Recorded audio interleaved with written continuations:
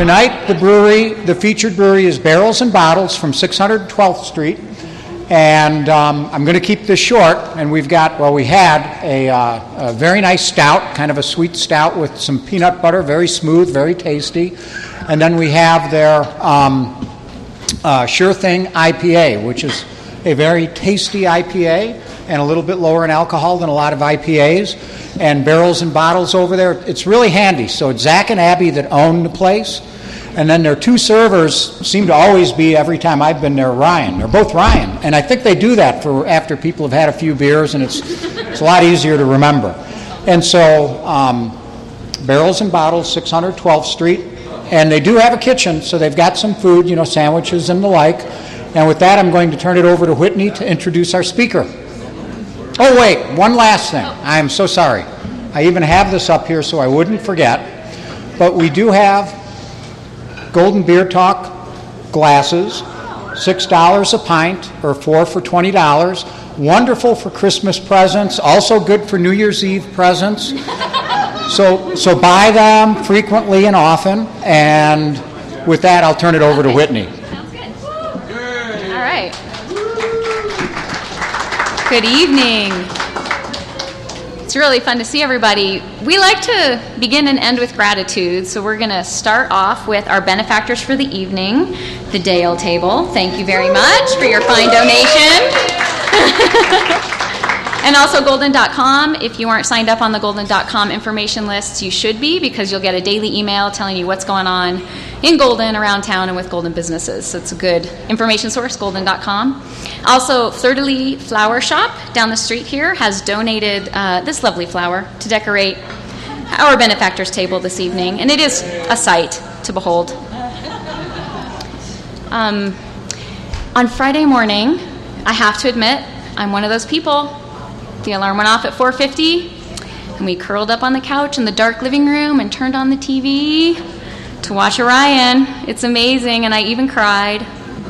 I don't know what more I could say about our speaker tonight, but we are so thrilled to have Jim Clawson here. He's a systems engineer. He just got back yesterday from the launch, so let's hear all about it.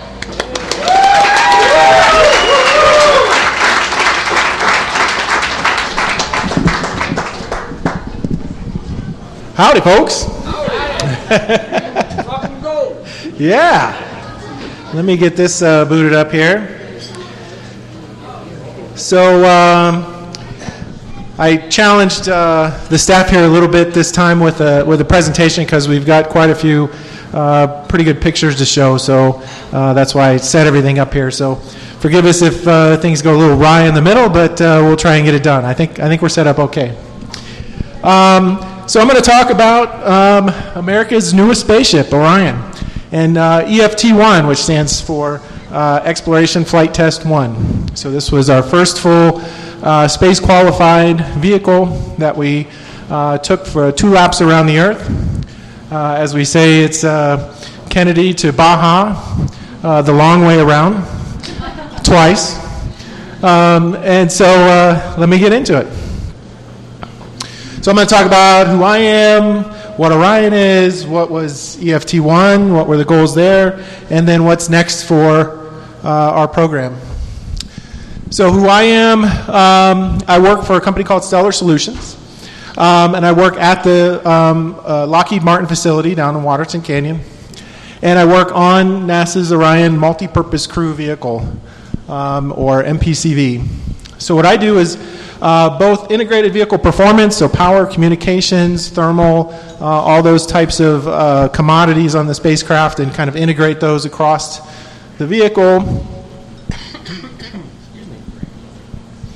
And then I also, my primary mission is to do planning and automated sequencing. So I wrote all of the sequences that took Orion on the EFT1 from the ground, and after it separated, got down through the ground. So worked with all of the other subsystems to find out what they need to do when on the vehicle, made sure that we had events that triggered at those times. We measured the conditions that would trigger the events, and then sent the commands and did all that. So EFT1 was a highly automated flight. We only sent, I think, 2 commands up during the flight, and so we had a lot of sequencing to do for that flight and a lot of testing to make sure that it was going to come off. And then some background, I graduated from University of Colorado and University of Cincinnati. I'm kind of partial to the C's and the U's. I live in Golden, and I drink locally. I figured that was important to point that out. So what is Orion? Real quickly, it's, as I said, MPCV, multi-purpose crew vehicle. It's intended to do multiple different missions, mostly exploration, and this is beyond low Earth orbit. So since the end of Apollo, Apollo 17 was December of 1972, I believe. We haven't been beyond low Earth orbit. So the shuttle only went up to the heights of, I think, Hubble Space Telescope was probably the highest orbits that it went to at about 350 miles. And so this was the first time we went beyond that with a vehicle that is intended to carry humans. It's a similar architecture to Apollo. It's got a capsule configuration. It's got separate crew and service modules, and it's got a separate launch abort system. And I'll show you what that looks like. So this is a comparison here to Apollo. Here on the left is the Apollo command module, service module here, and the equivalent Orion command module and service module here, and launch abort system, and then the launch abort system, or launch escape system, I believe Apollo called it. On the right, you can kind of see the size comparison. Although we're shaped very much like Apollo, we're quite a bit bigger. We're 30% bigger. We've got quite a bit more room in for the crew. We can actually take 4 crew instead of 3. Lots of numbers on this chart. I'm not going to walk through each one of them. Maybe 90% of them, so just kidding. This also is a comparison of the statistics pretty much between the two vehicles. I'm looking for some of the pertinent ones. GLOM, or gross liftoff mass. So this is when we leave the pad, this is how much our vehicle on top of everything weighs. Apollo 8 was 75,700 pounds, and Orion on the EM2 mission is going to be 78,000 pounds. So the EM2 mission is a follow-on mission I'll get to later, but that is kind of the comparison to Apollo 8 that took a crew and did a lap around the moon. EM2 is going to do a similar thing with crew, so that was why we use that as a comparison. The biggest difference is what we call the delta V, or the velocity that we can get with the propulsion system on board. And at this point, our current delta V is a little bit smaller than what Apollo 8 had. So our orbital capability once we get to the moon is going to be a little bit different. So we'll have a little bit higher orbit than Apollo 8. Apollo 8 went a little bit lower down to closer to the surface, about 100 miles off the surface. We'll do a much higher, we'll do probably the closest approach will be about 100 miles, but then the highest of the orbit's going to be around 4,000 miles, I believe. Let's see. I'll leave the rest of those. I guess the diameters here, the CM diameter, we're at 16.5 feet, or around 5 meters in diameter. Apollo 8 was 12 feet in diameter. So those are kind of the big stats there. Orion technology. So the other big difference between us and Apollo is that we've extended the technology in a number of areas. One in particular, there's a couple mentions on here, are composite structures. So we used a composite heat shield. We had composite panels for the back shell. We had thermal protection on composite structures, something that wasn't done during the Apollo era.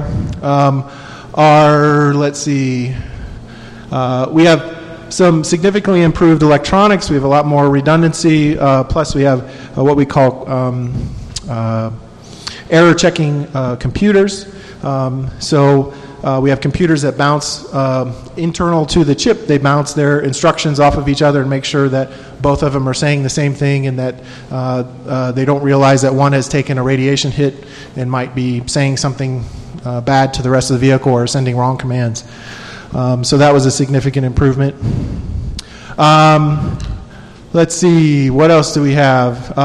Advanced lightweight structures. So we use different alloys for our metals in our command module, the pressurized module.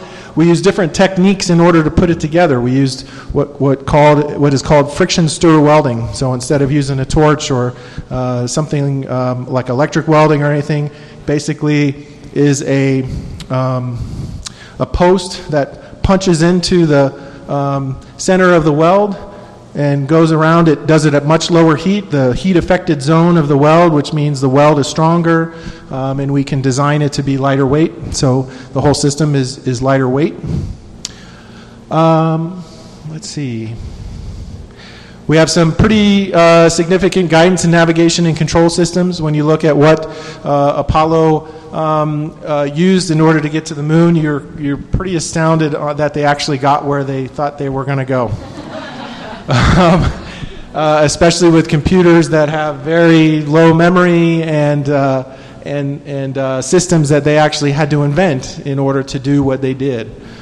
So we've come a long way in those areas. So those are just a few of the technologies that we've got advantages going into it. So what was EFT1? So Exploration Flight Test 1 was really a means to go out and do the hard things during a mission and test out all the systems. So the hard things in a space mission are getting up and getting back down. And so once you're on orbit, it's usually a little more quiescent. Things don't tend to go wrong too badly. Let's save Apollo 13, of course. But generally, things can go wrong in the dynamic portions of flight. So when you're going up through the atmosphere and back down. So this really tested those systems pretty heavily. And one thing we tried to do is, you see, so this first orbit is a pretty standard low Earth orbit. Then the second orbit, we actually turn on the engine again for the upper stage and increase what we call our apogee, or the high point of the orbit, in order to increase the velocity coming into the atmosphere. And we do that so that we can actually wring out the heat shield to something closer to what we expect to see coming in from, say, a lunar trajectory or something outside of low Earth orbit. If we came in from this altitude, we'd just be coming in at, say, 17,000 miles an hour. And in this way, we're coming in at over 20,000 miles an hour. So we can get a little bit extra oomph on that heat shield and make sure that we've designed it correctly and that it meets all our modeling predictions and everything else. The other objectives during the flight were to assess the automated sequencing capability, make sure the computers are working. In this process of going up and coming back down, we go through what's called the Van Allen belts, which are high radiation areas, and so we have to deal with that on our computers. Luckily, our main computer didn't reset during the whole time, so we were glad to see that. Let's see. So for EFT1, when I got down there, the vehicle was still in what we call the Mobile Service Tower, the MST. And we were actually fortunate enough to go up the elevator on the side here and go visit the vehicle and wish it good luck. And we got to take a few pictures up there. And then once they rolled back the tower, you can see the picture over there. That's a ULA picture. I thought it was a pretty neat picture that they took there. So it took a lot to get to this point. About 2 years of putting things together. And when you build a spacecraft for the first time, you find out a lot of things that you didn't think about. So there were a few times where we had to back up and think a little bit and keep going. But we eventually got it all put back together and got it to all fit within everything that the envelope that we wanted to fit in. And it came in a little bit underweight, so we were happy to see that. And at this point, we were ready to go. So, take one. This was Thursday, December 4th. We had a few problems. The first one was there's a tugboat. No, that's not the tugboat that was out there. I actually couldn't find a picture of the tugboat that was out there. The other one we had was the wind. If I back up one, the reason the wind is important is you don't see it in this picture because you're looking from behind, but this tower stays where it is, and these are umbilicals that service the vehicle and separate at basically T0. They pull away. Problem is that if the wind, this thing moves pretty slow when it takes off, if people noticed when you were watching it. And if there's a strong enough wind, there's a big enough cross-section that this thing moves as it's lifting off from the pad. So they have constraints on how much wind they can handle so that they don't run into this tower. So that's why those wind constraints are there, and why we had problems with that. We had actually stronger winds the next day, but they were from a slightly different direction. And so that's why we were able to launch on Friday, even though the winds were a little bit higher. What ultimately got us on Thursday were the valves that service the liquid helium tanks, or hydrogen tanks, excuse me. Helium wouldn't burn very well.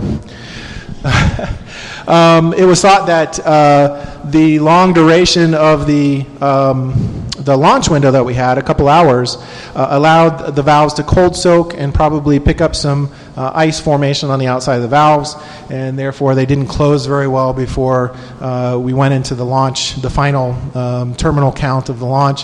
They couldn't get them closed, and so we finally lost our launch window and had to scrub for the day. What they ended up doing was the next day they ended up cycling the valves more often during the day, and actually it turned out that we launched on the beginning of the window and it didn't have to worry about it, so the valves worked. Take two. So here was liftoff. And if you notice, and I have a video of the launch at the end, one thing that the Delta IV is known for is this big fireball. And a lot of people that hadn't seen a launch before thought, oh my God, it just exploded on the pad. But that's just the excess hydrogen around the vehicle, because hydrogen leaks through just about anything. So it builds up around the vehicle a little bit. And so there's a big ball that rises up as that burns off. What they did this time was they did a staggered start, which they've tried on the East Coast or West Coast. This is the first time they've done it on the West Coast, where they start the outside engines and the inside engines at different times to hopefully mitigate that fireball. And actually, compared to the first launch that I saw, it was much smaller. The first one I saw, actually what they call these boat tails on the back end, as they were going up, they were on fire. And it wasn't detrimental to the rocket, but it made some people a little nervous that things were going on. So the first thing that happens in the mission for us is when, so after the port and starboard boosters separate, a little bit after that, the core booster shuts down and separates as well. Then what they do is on the second stage, they have a nozzle that moves a little bit and extends to increase its performance, and they package it up in there to be able to package it better. And that extends. Once that extends, that triggers us. They send us actually a signal from the launch vehicle that they've extended that nozzle. Then what we do is a number of pyro activations to get our thermal system going, so our helium pressurization of our ammonia cooling system goes on. And then a little bit after that, that engine starts, and about 22 seconds after that, these panels come off. Now these cover our service module, and they're there in the future flights to protect the surfaces of the radiator that the service module has, and also the solar panels that we have that will extend afterwards. And so those are pretty important to keep things protected during that portion of the launch that's going through the atmosphere, because things can heat up back there, and the aerodynamic forces on solar arrays doesn't do those any good. The next thing that happens once these panels come off, about 5 seconds later, our launch abort system comes off. This was an animation of that. We didn't have another vehicle flying beside it taking this video, unfortunately.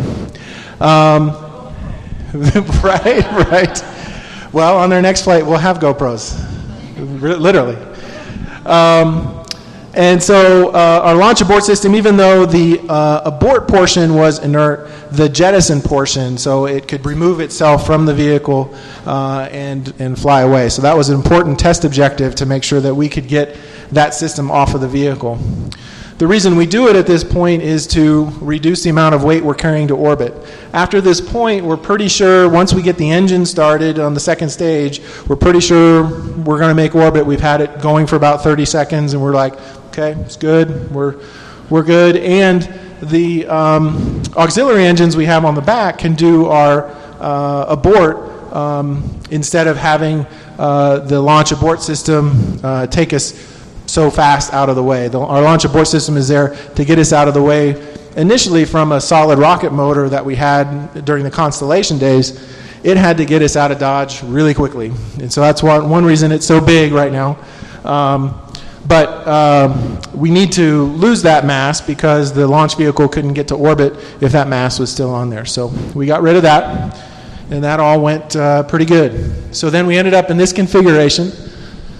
So again, this is the crew module up front. This is our service module in the back. This is what's called the CMA, or the crew module adapter. And then this is attached to the upper stage of the Delta. So we're still attached to the last part of the Delta via this section here, which is our structural adapter.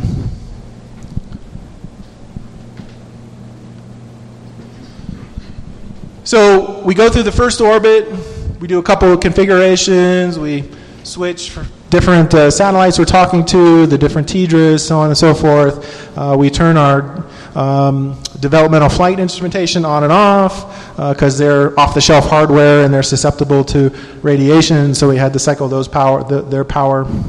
And then after we do a number of other things and get our cameras on, this is what the shot that we got at apogee, or the high point in the orbit. So here we're 3,600 miles up, and we all thought that was a pretty good view from where we were.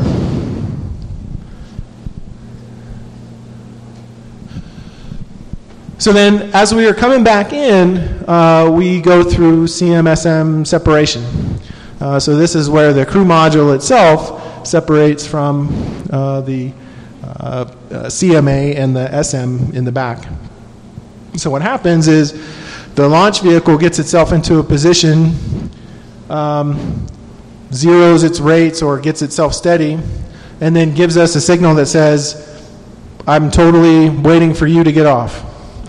And it waits for about 40 seconds while we close a number of valves, do a number of things, and detach the umbilical on the top. And then there are a set of 6 explosive bolts on the bottom of the spacecraft that fire, and springs that push us off so that we have a little bit of force to get us separated from the launch vehicle.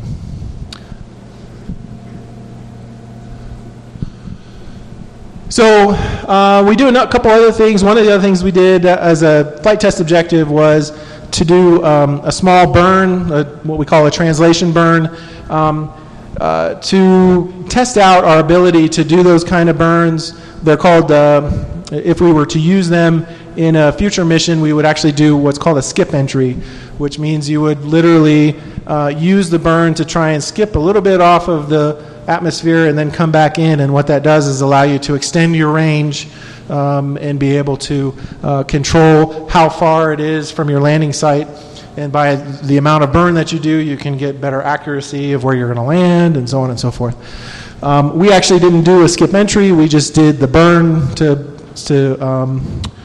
prove that we could turn on the engines, do the right burn, move to the right attitude, and do all that. So then this is approaching re-entry. Some folks are speculating that this was some plasma coming off. There are a few of us that think that that's just exhaust from our reaction control system. So some of our engines are firing at that point, and so we just think that that's exhaust coming from there. So entry, descent, and landing. That's us. This is an IR camera off of the P3 Orion that's flying with cameras. We had 2 P3 Orions, and we had one unmanned drone called the Icona. That's a NASA asset. But this is the IR to pick up.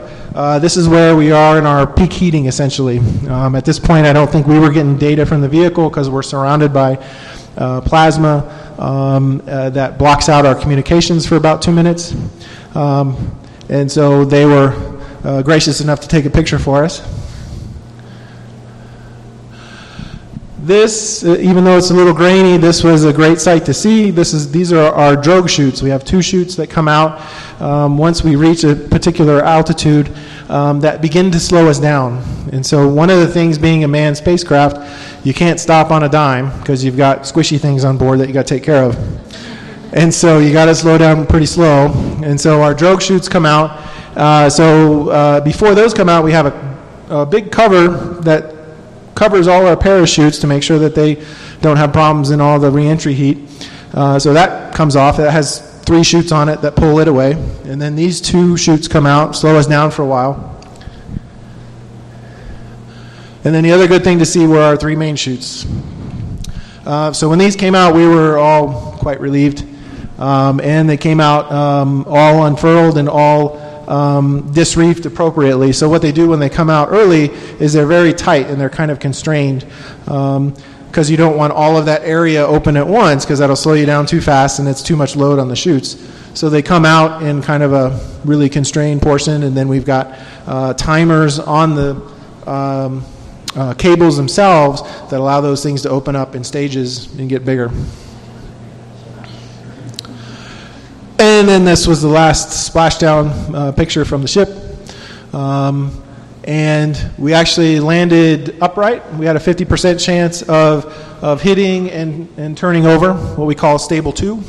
But we landed in stable 1 and didn't move from there. So we had good touchdown there. We also detected our touchdown automatically. So we have accelerometers on board that look at how much acceleration that we have, and so that was used to then move into the what we call our post-landing segment, and it cuts the chutes and deploys our bags and so on and so forth.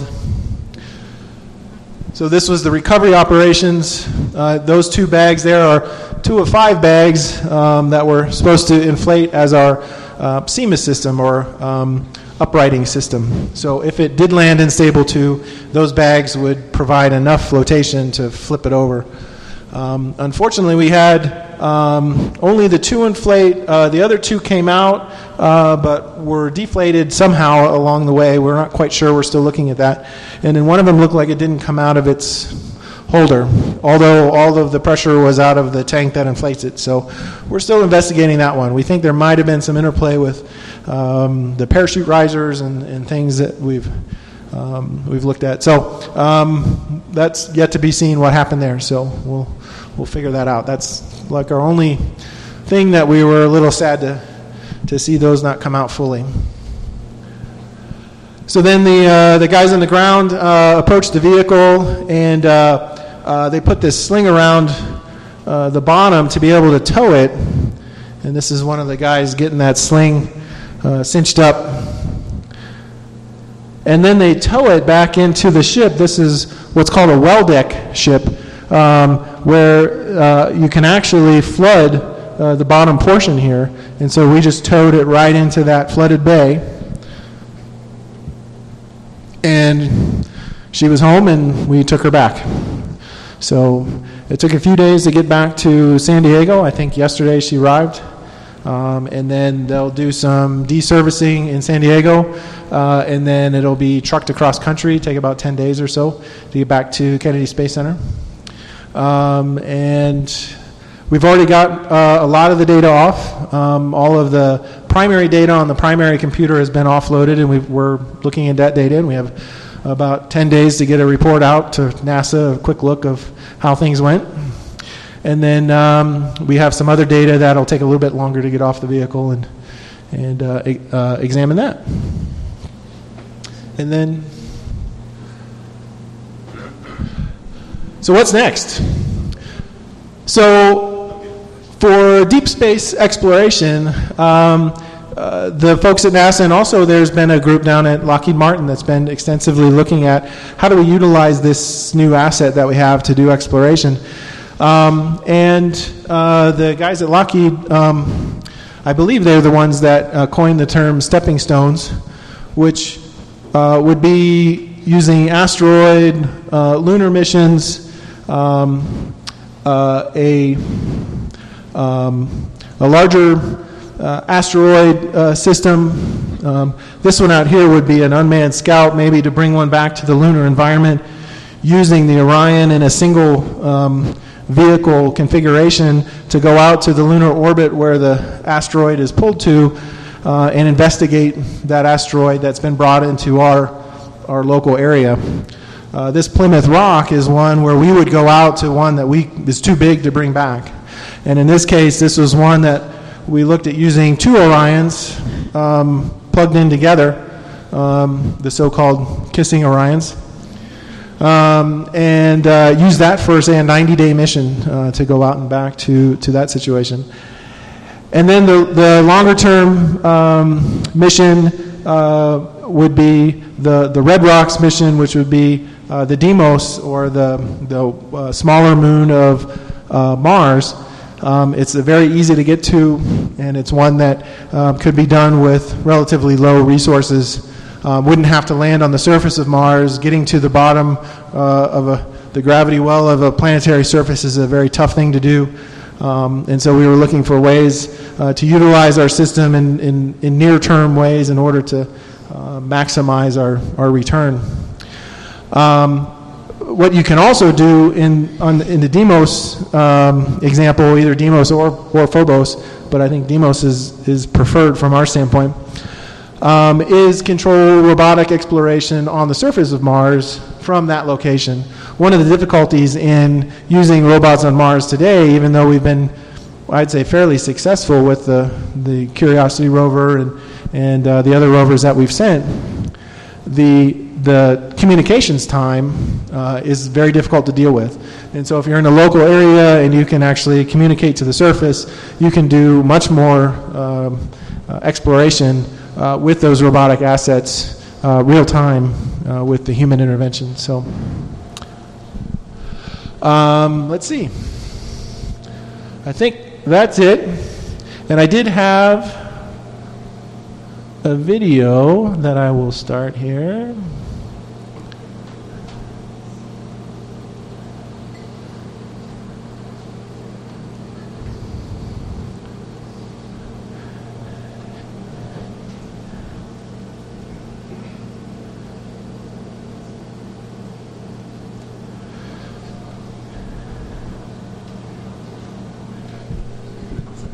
So there's the fireball. Yeah. And there's the liftoff. Yeah, you saw all the arms swing away.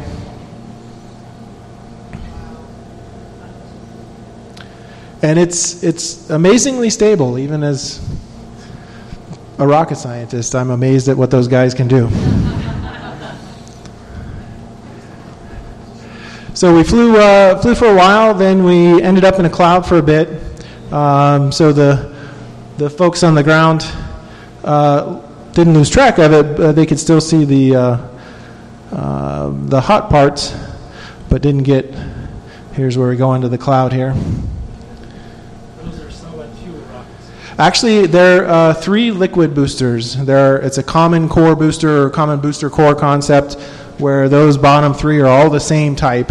And what they do is they throttle down the middle booster after they get off the pad to save fuel, and they save its fuel for later. They keep the other ones burning for at their high thrust until they burn out. And then once they burn out and fall off, then they increase the thrust on the main core until it burns out. So you can see that center core is a little bit not as bright burning as the outer port and starboard engines are. Yeah, this is a camera on, I believe it's our CMA, our crew module adapter. These are our SM panels right here that we'll see come off in a little bit. So now we're getting high enough to start to see a little curvature. Uh-oh.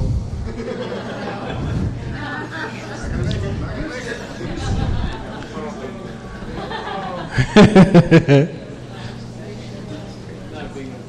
don't say fuel. Yeah, we wish we could pause in the middle of a flight sometimes. Wait, hold on. Hold here for a minute.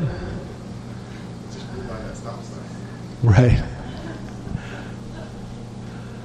I guess I'm not sure what is going on.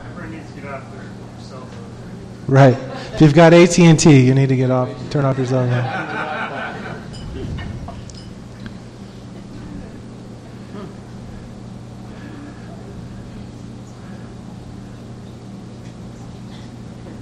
So up to this point, was it live time, or are there segments that stop? That was live time. Yeah.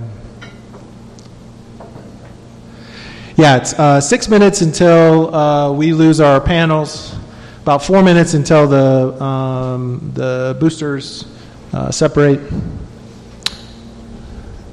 And I'm not sure it's going to continue. But that's all right. That's all I had. Yeah. Figure it out. Sure. Come back for some Q&A because I know everyone's really anxious to ask a question. Okay. Hear more about the Yep, that's it. Thank you.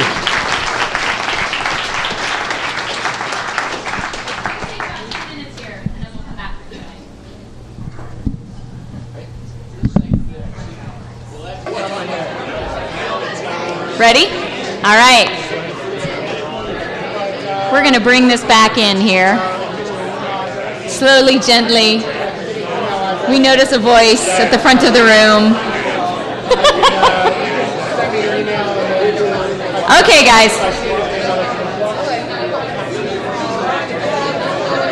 I guess I'll just bring you up, Jim, because if you get up here, they'll notice. Just come on up here and they'll notice.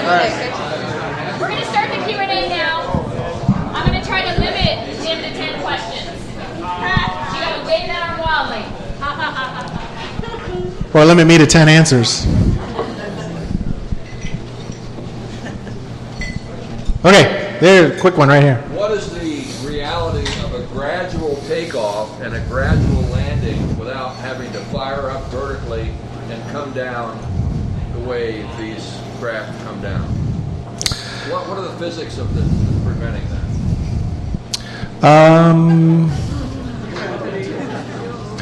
Yeah, the amount of fuel that it has to be, the time is important. So the longer you draw everything out, usually the efficiency of the engines isn't there to be able to capitalize on doing it slowly. There are a number of, Orbital already has had a air launched system for a long time called Pegasus, where they fly up and they do that. And actually, Virgin Galactic and that crew use the White Knight 2 in order to take it up to 50,000 feet, so they don't have to take off from the ground. I think, is it Joe Allen that somebody's looking at another air launch system to capitalize on that system as well. So there are advantages to it. It has its own disadvantages as well. So it's difficult to do that. But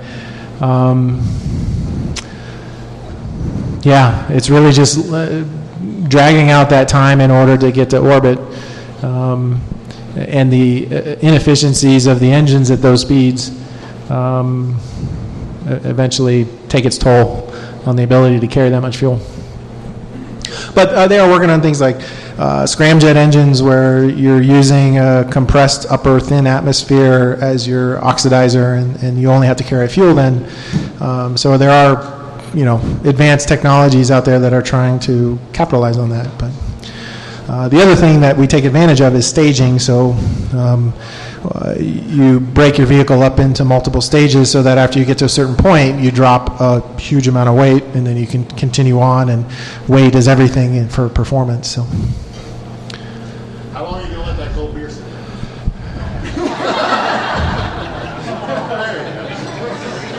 That wasn't a real question. We're not counting that one. We still got 9 to go. We'll take one more for this table. What's the timing for your first step in your stepping stones? So our next flight is called Exploration Mission 1, and that's another unmanned mission, but it's going to be out to the lunar environment. We're going out and doing what's called a distant retrograde orbit, where we slingshot around the moon and go past the moon, and then come back, and then slingshot around the moon and come back in. It'll be a 21-day mission, I believe. And that will kind of shake down all the systems. So a lot of the systems that we didn't have on this flight, some of the environmental control systems, and some of the other systems that we need to test for longer durations and so on and so forth, would be on that flight. 2017 is currently on the books. And then our first crewed mission would be 2021, is on the books right now for an EM2, Exploration Mission 2. And that is a lunar orbit mission, where we go actually into orbit around the moon. With crew? With crew. Back here. So we're still kind of investigating that. Oh, I'm sorry. The question was, how much of the hardware is reusable? For this EFT1 flight, we are going to use quite a bit of this in another test called AA2, which is Ascent Abort 2. So we'll test the launch abort system during an actual ascent on a rocket. We'll go up and we'll fire the launch abort system to pull the crew module away and test that. As far as a reuse after one of the exploration missions, we're still looking into that, how much we can reuse. A number of the components will be used, particularly the avionics equipment, the electronics boxes. Given that we're currently in a water landing situation, people shy away from reusing the structural components because they've been exposed to seawater. So we'll have to look at some of that. So we'll be investigating the reuse of different parts of it as we go along. But things like the heat shield itself is an ablator. The heat shield actually loses mass as it comes in as part of its keeping the heat down. So that has to be replaced as a minimum.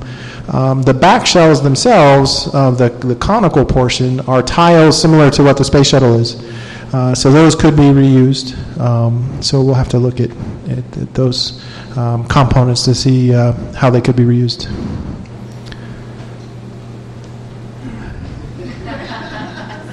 Where do all the things that you dropped off end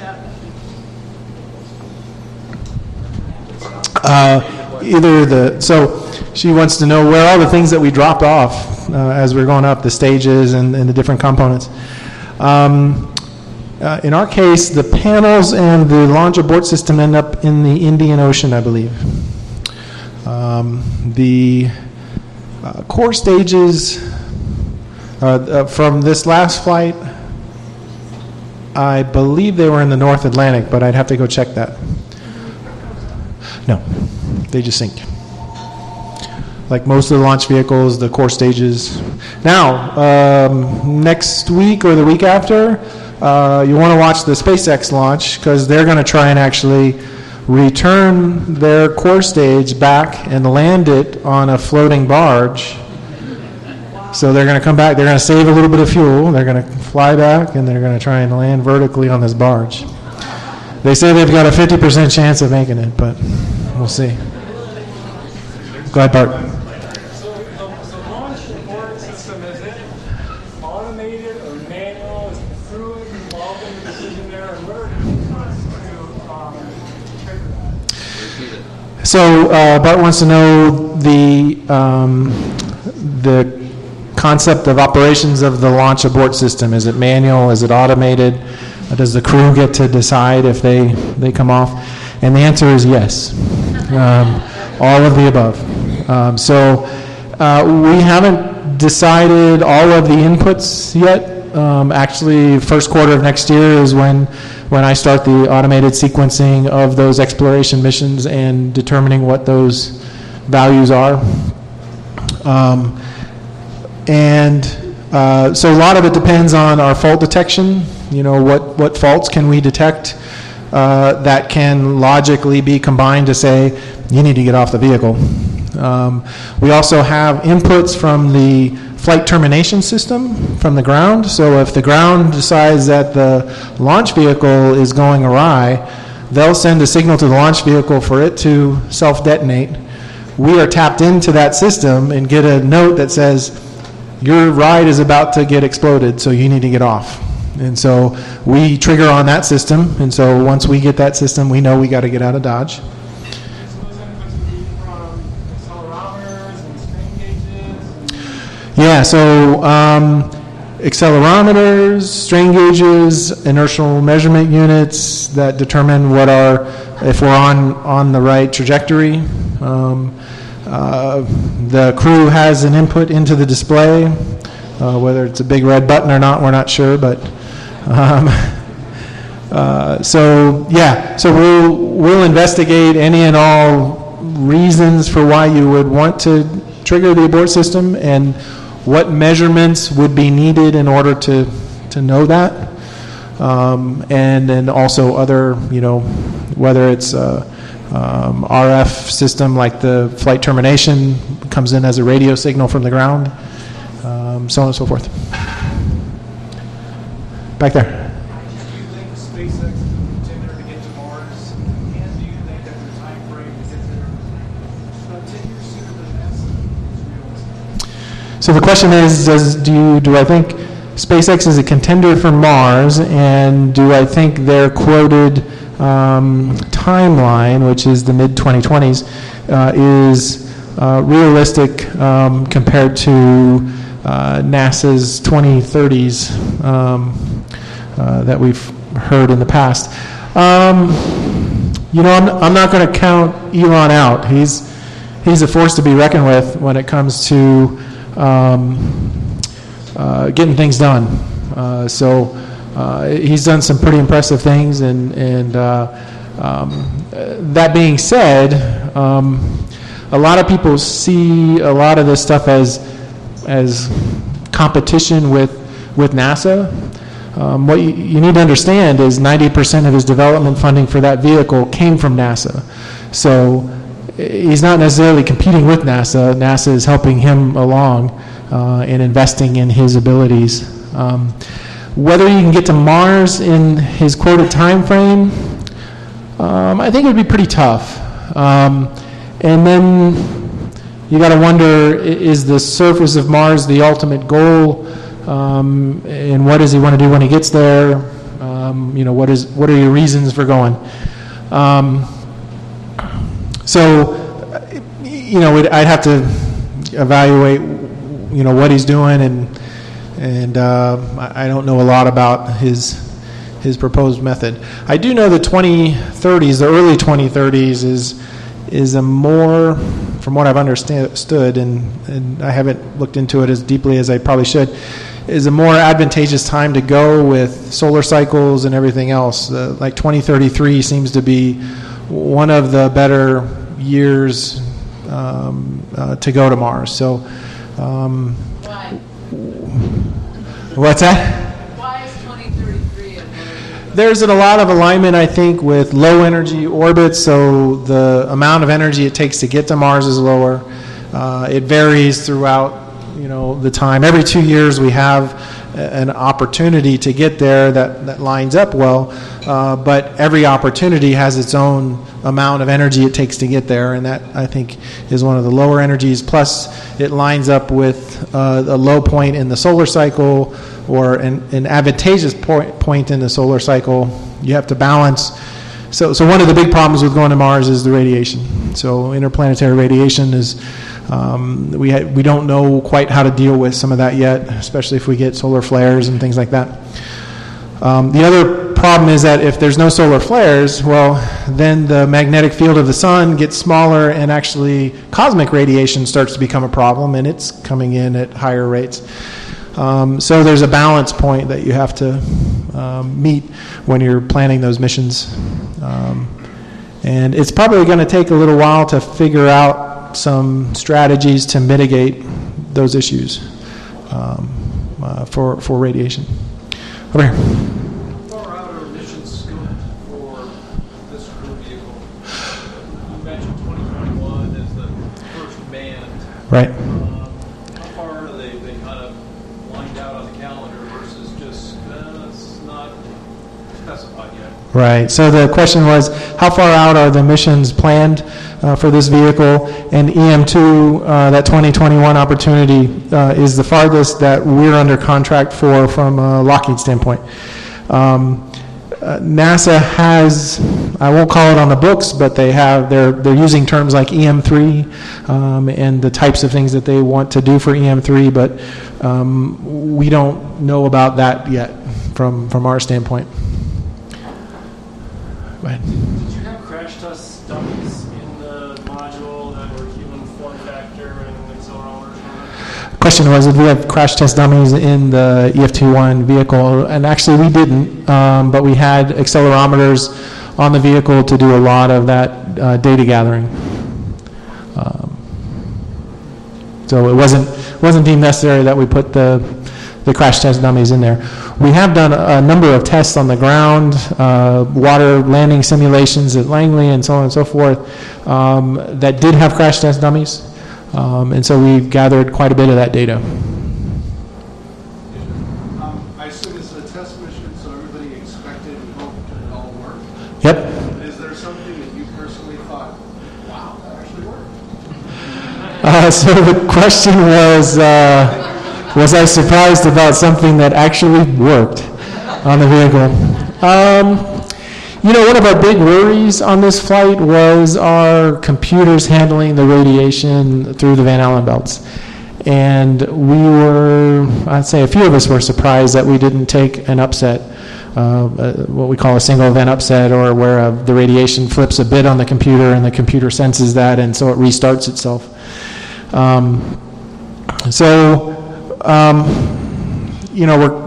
There's probably a little bit of mixed feelings on that, where we're glad it didn't happen. So we're thinking, well, maybe our computers are more robust than we think they are. It would have been good to demonstrate how the computer can come back up after a situation like that. But we'll take what we got. Okay. All right, so you mentioned 3 times radiation dose exposure. What was the maximum that a human would have been exposed to, like at Apogee or wherever maximum exposure was? Question was, what was the maximum radiation on this flight that maybe a human would have been exposed to? I don't know the answer to that question. But we did have radiation monitors on the flight, I believe, on this flight, and so we'll get that data back. Yeah, it's a good question. I think at one time I probably knew the answer to that, but it's left. It's left the building. Yeah. So onboard manufacturing, we're hearing more about 3D printers and all this stuff, so I don't know if that's your thing or not, but I was wondering about the people who are working on inside the module things, how they're working on onboard manufacturing for parts. We're not looking at, so the question was, we doing anything with onboard manufacturing, 3D printing in space. They just fired up the 3D printer on the space station and made their first part, I think maybe a couple weeks ago, and I've actually watched a couple of their presentations, and it's pretty fascinating stuff. We do not do anything like that on our vehicle right now, and really don't have any plans at this point to implement anything. It's certainly open for the operators, if they think they need something like that on a long-duration mission, to include that in their technology mix, but we don't do anything like that. But we are investigating 3D printing for some of our components on the ground. For our engine bells and some of the what we call our reaction control system, the thrusters that we have, they're looking at using actually pretty high-tech alloys, and those alloys are very expensive and hard to cast and hard to manufacture in the traditional method, so they're looking at 3D methods to do near-net, manufacturing of those. So. One more question. Like a non-technical one. Sure. This beer is delicious. Is that the answer? It could be the answer. You've been writing sequencing for this mission for the last 2 years. How many launches have you been able to be present on site for? And what was going through your mind being there at Orion and watching this go through as a non-scientist, as a guy? How did it feel? Right. So I'm not sure I picked up the first part of your question, but the gist was, how many launches have you been? how many launches have, I haven't been on what you would say console this is my first mission for that. So I did, when I was up at the University of Colorado, we did some experiments, and we sent a number of them up on the shuttle, up to Mir, up to a number of places. I got to experience flying space hardware, but never in this capacity. So this is a kind of a new thing for me. And then the other question was, how did I feel kind of as a human being or a guy? It was kind of surreal, actually, because we go through a number of launch simulations, and looking at data on our screens and going through everything that we are supposed to do on the day of flight, and they're throwing this broke and this broke and this broke, how do you fix it, what are you going to do? And from that perspective, we were bored to tears, because the vehicle, both launch days getting up to launch, we worked zero issues. The spacecraft itself was behaving very well, and then on orbit everything seemed to go. But when it lifted off, that was a pretty surreal. That kind of hit home, like, this is real. This is go time, and it's got to work. So there are long periods of boredom with very short periods of terror. We know all of the different critical, if we don't get these signals from the launch vehicle that tell us we need to separate, we're not going to separate, and we're going to come burning in with the launch vehicle, and so you're watching your data, you're hoping that's, and when you see the data come in, you're like, okay, we're good. And then you can relax for another 20 minutes, and then you're waiting for the next period of sheer terror. But that's pretty much, what it's like. There were a lot of times where you're looking at the data, falling back into the, thinking back that, this is just a simulation, I'm just looking at data, and then you kind of look up and see the screen where the video is showing the view from apogee, and you're like, oh no, we're operating a real vehicle today. This isn't a simulation. That was an interesting part of it. Emotions runs high. To see it all work was pretty overwhelming at some points, and especially when it landed, it was pretty cool. So, thanks everybody.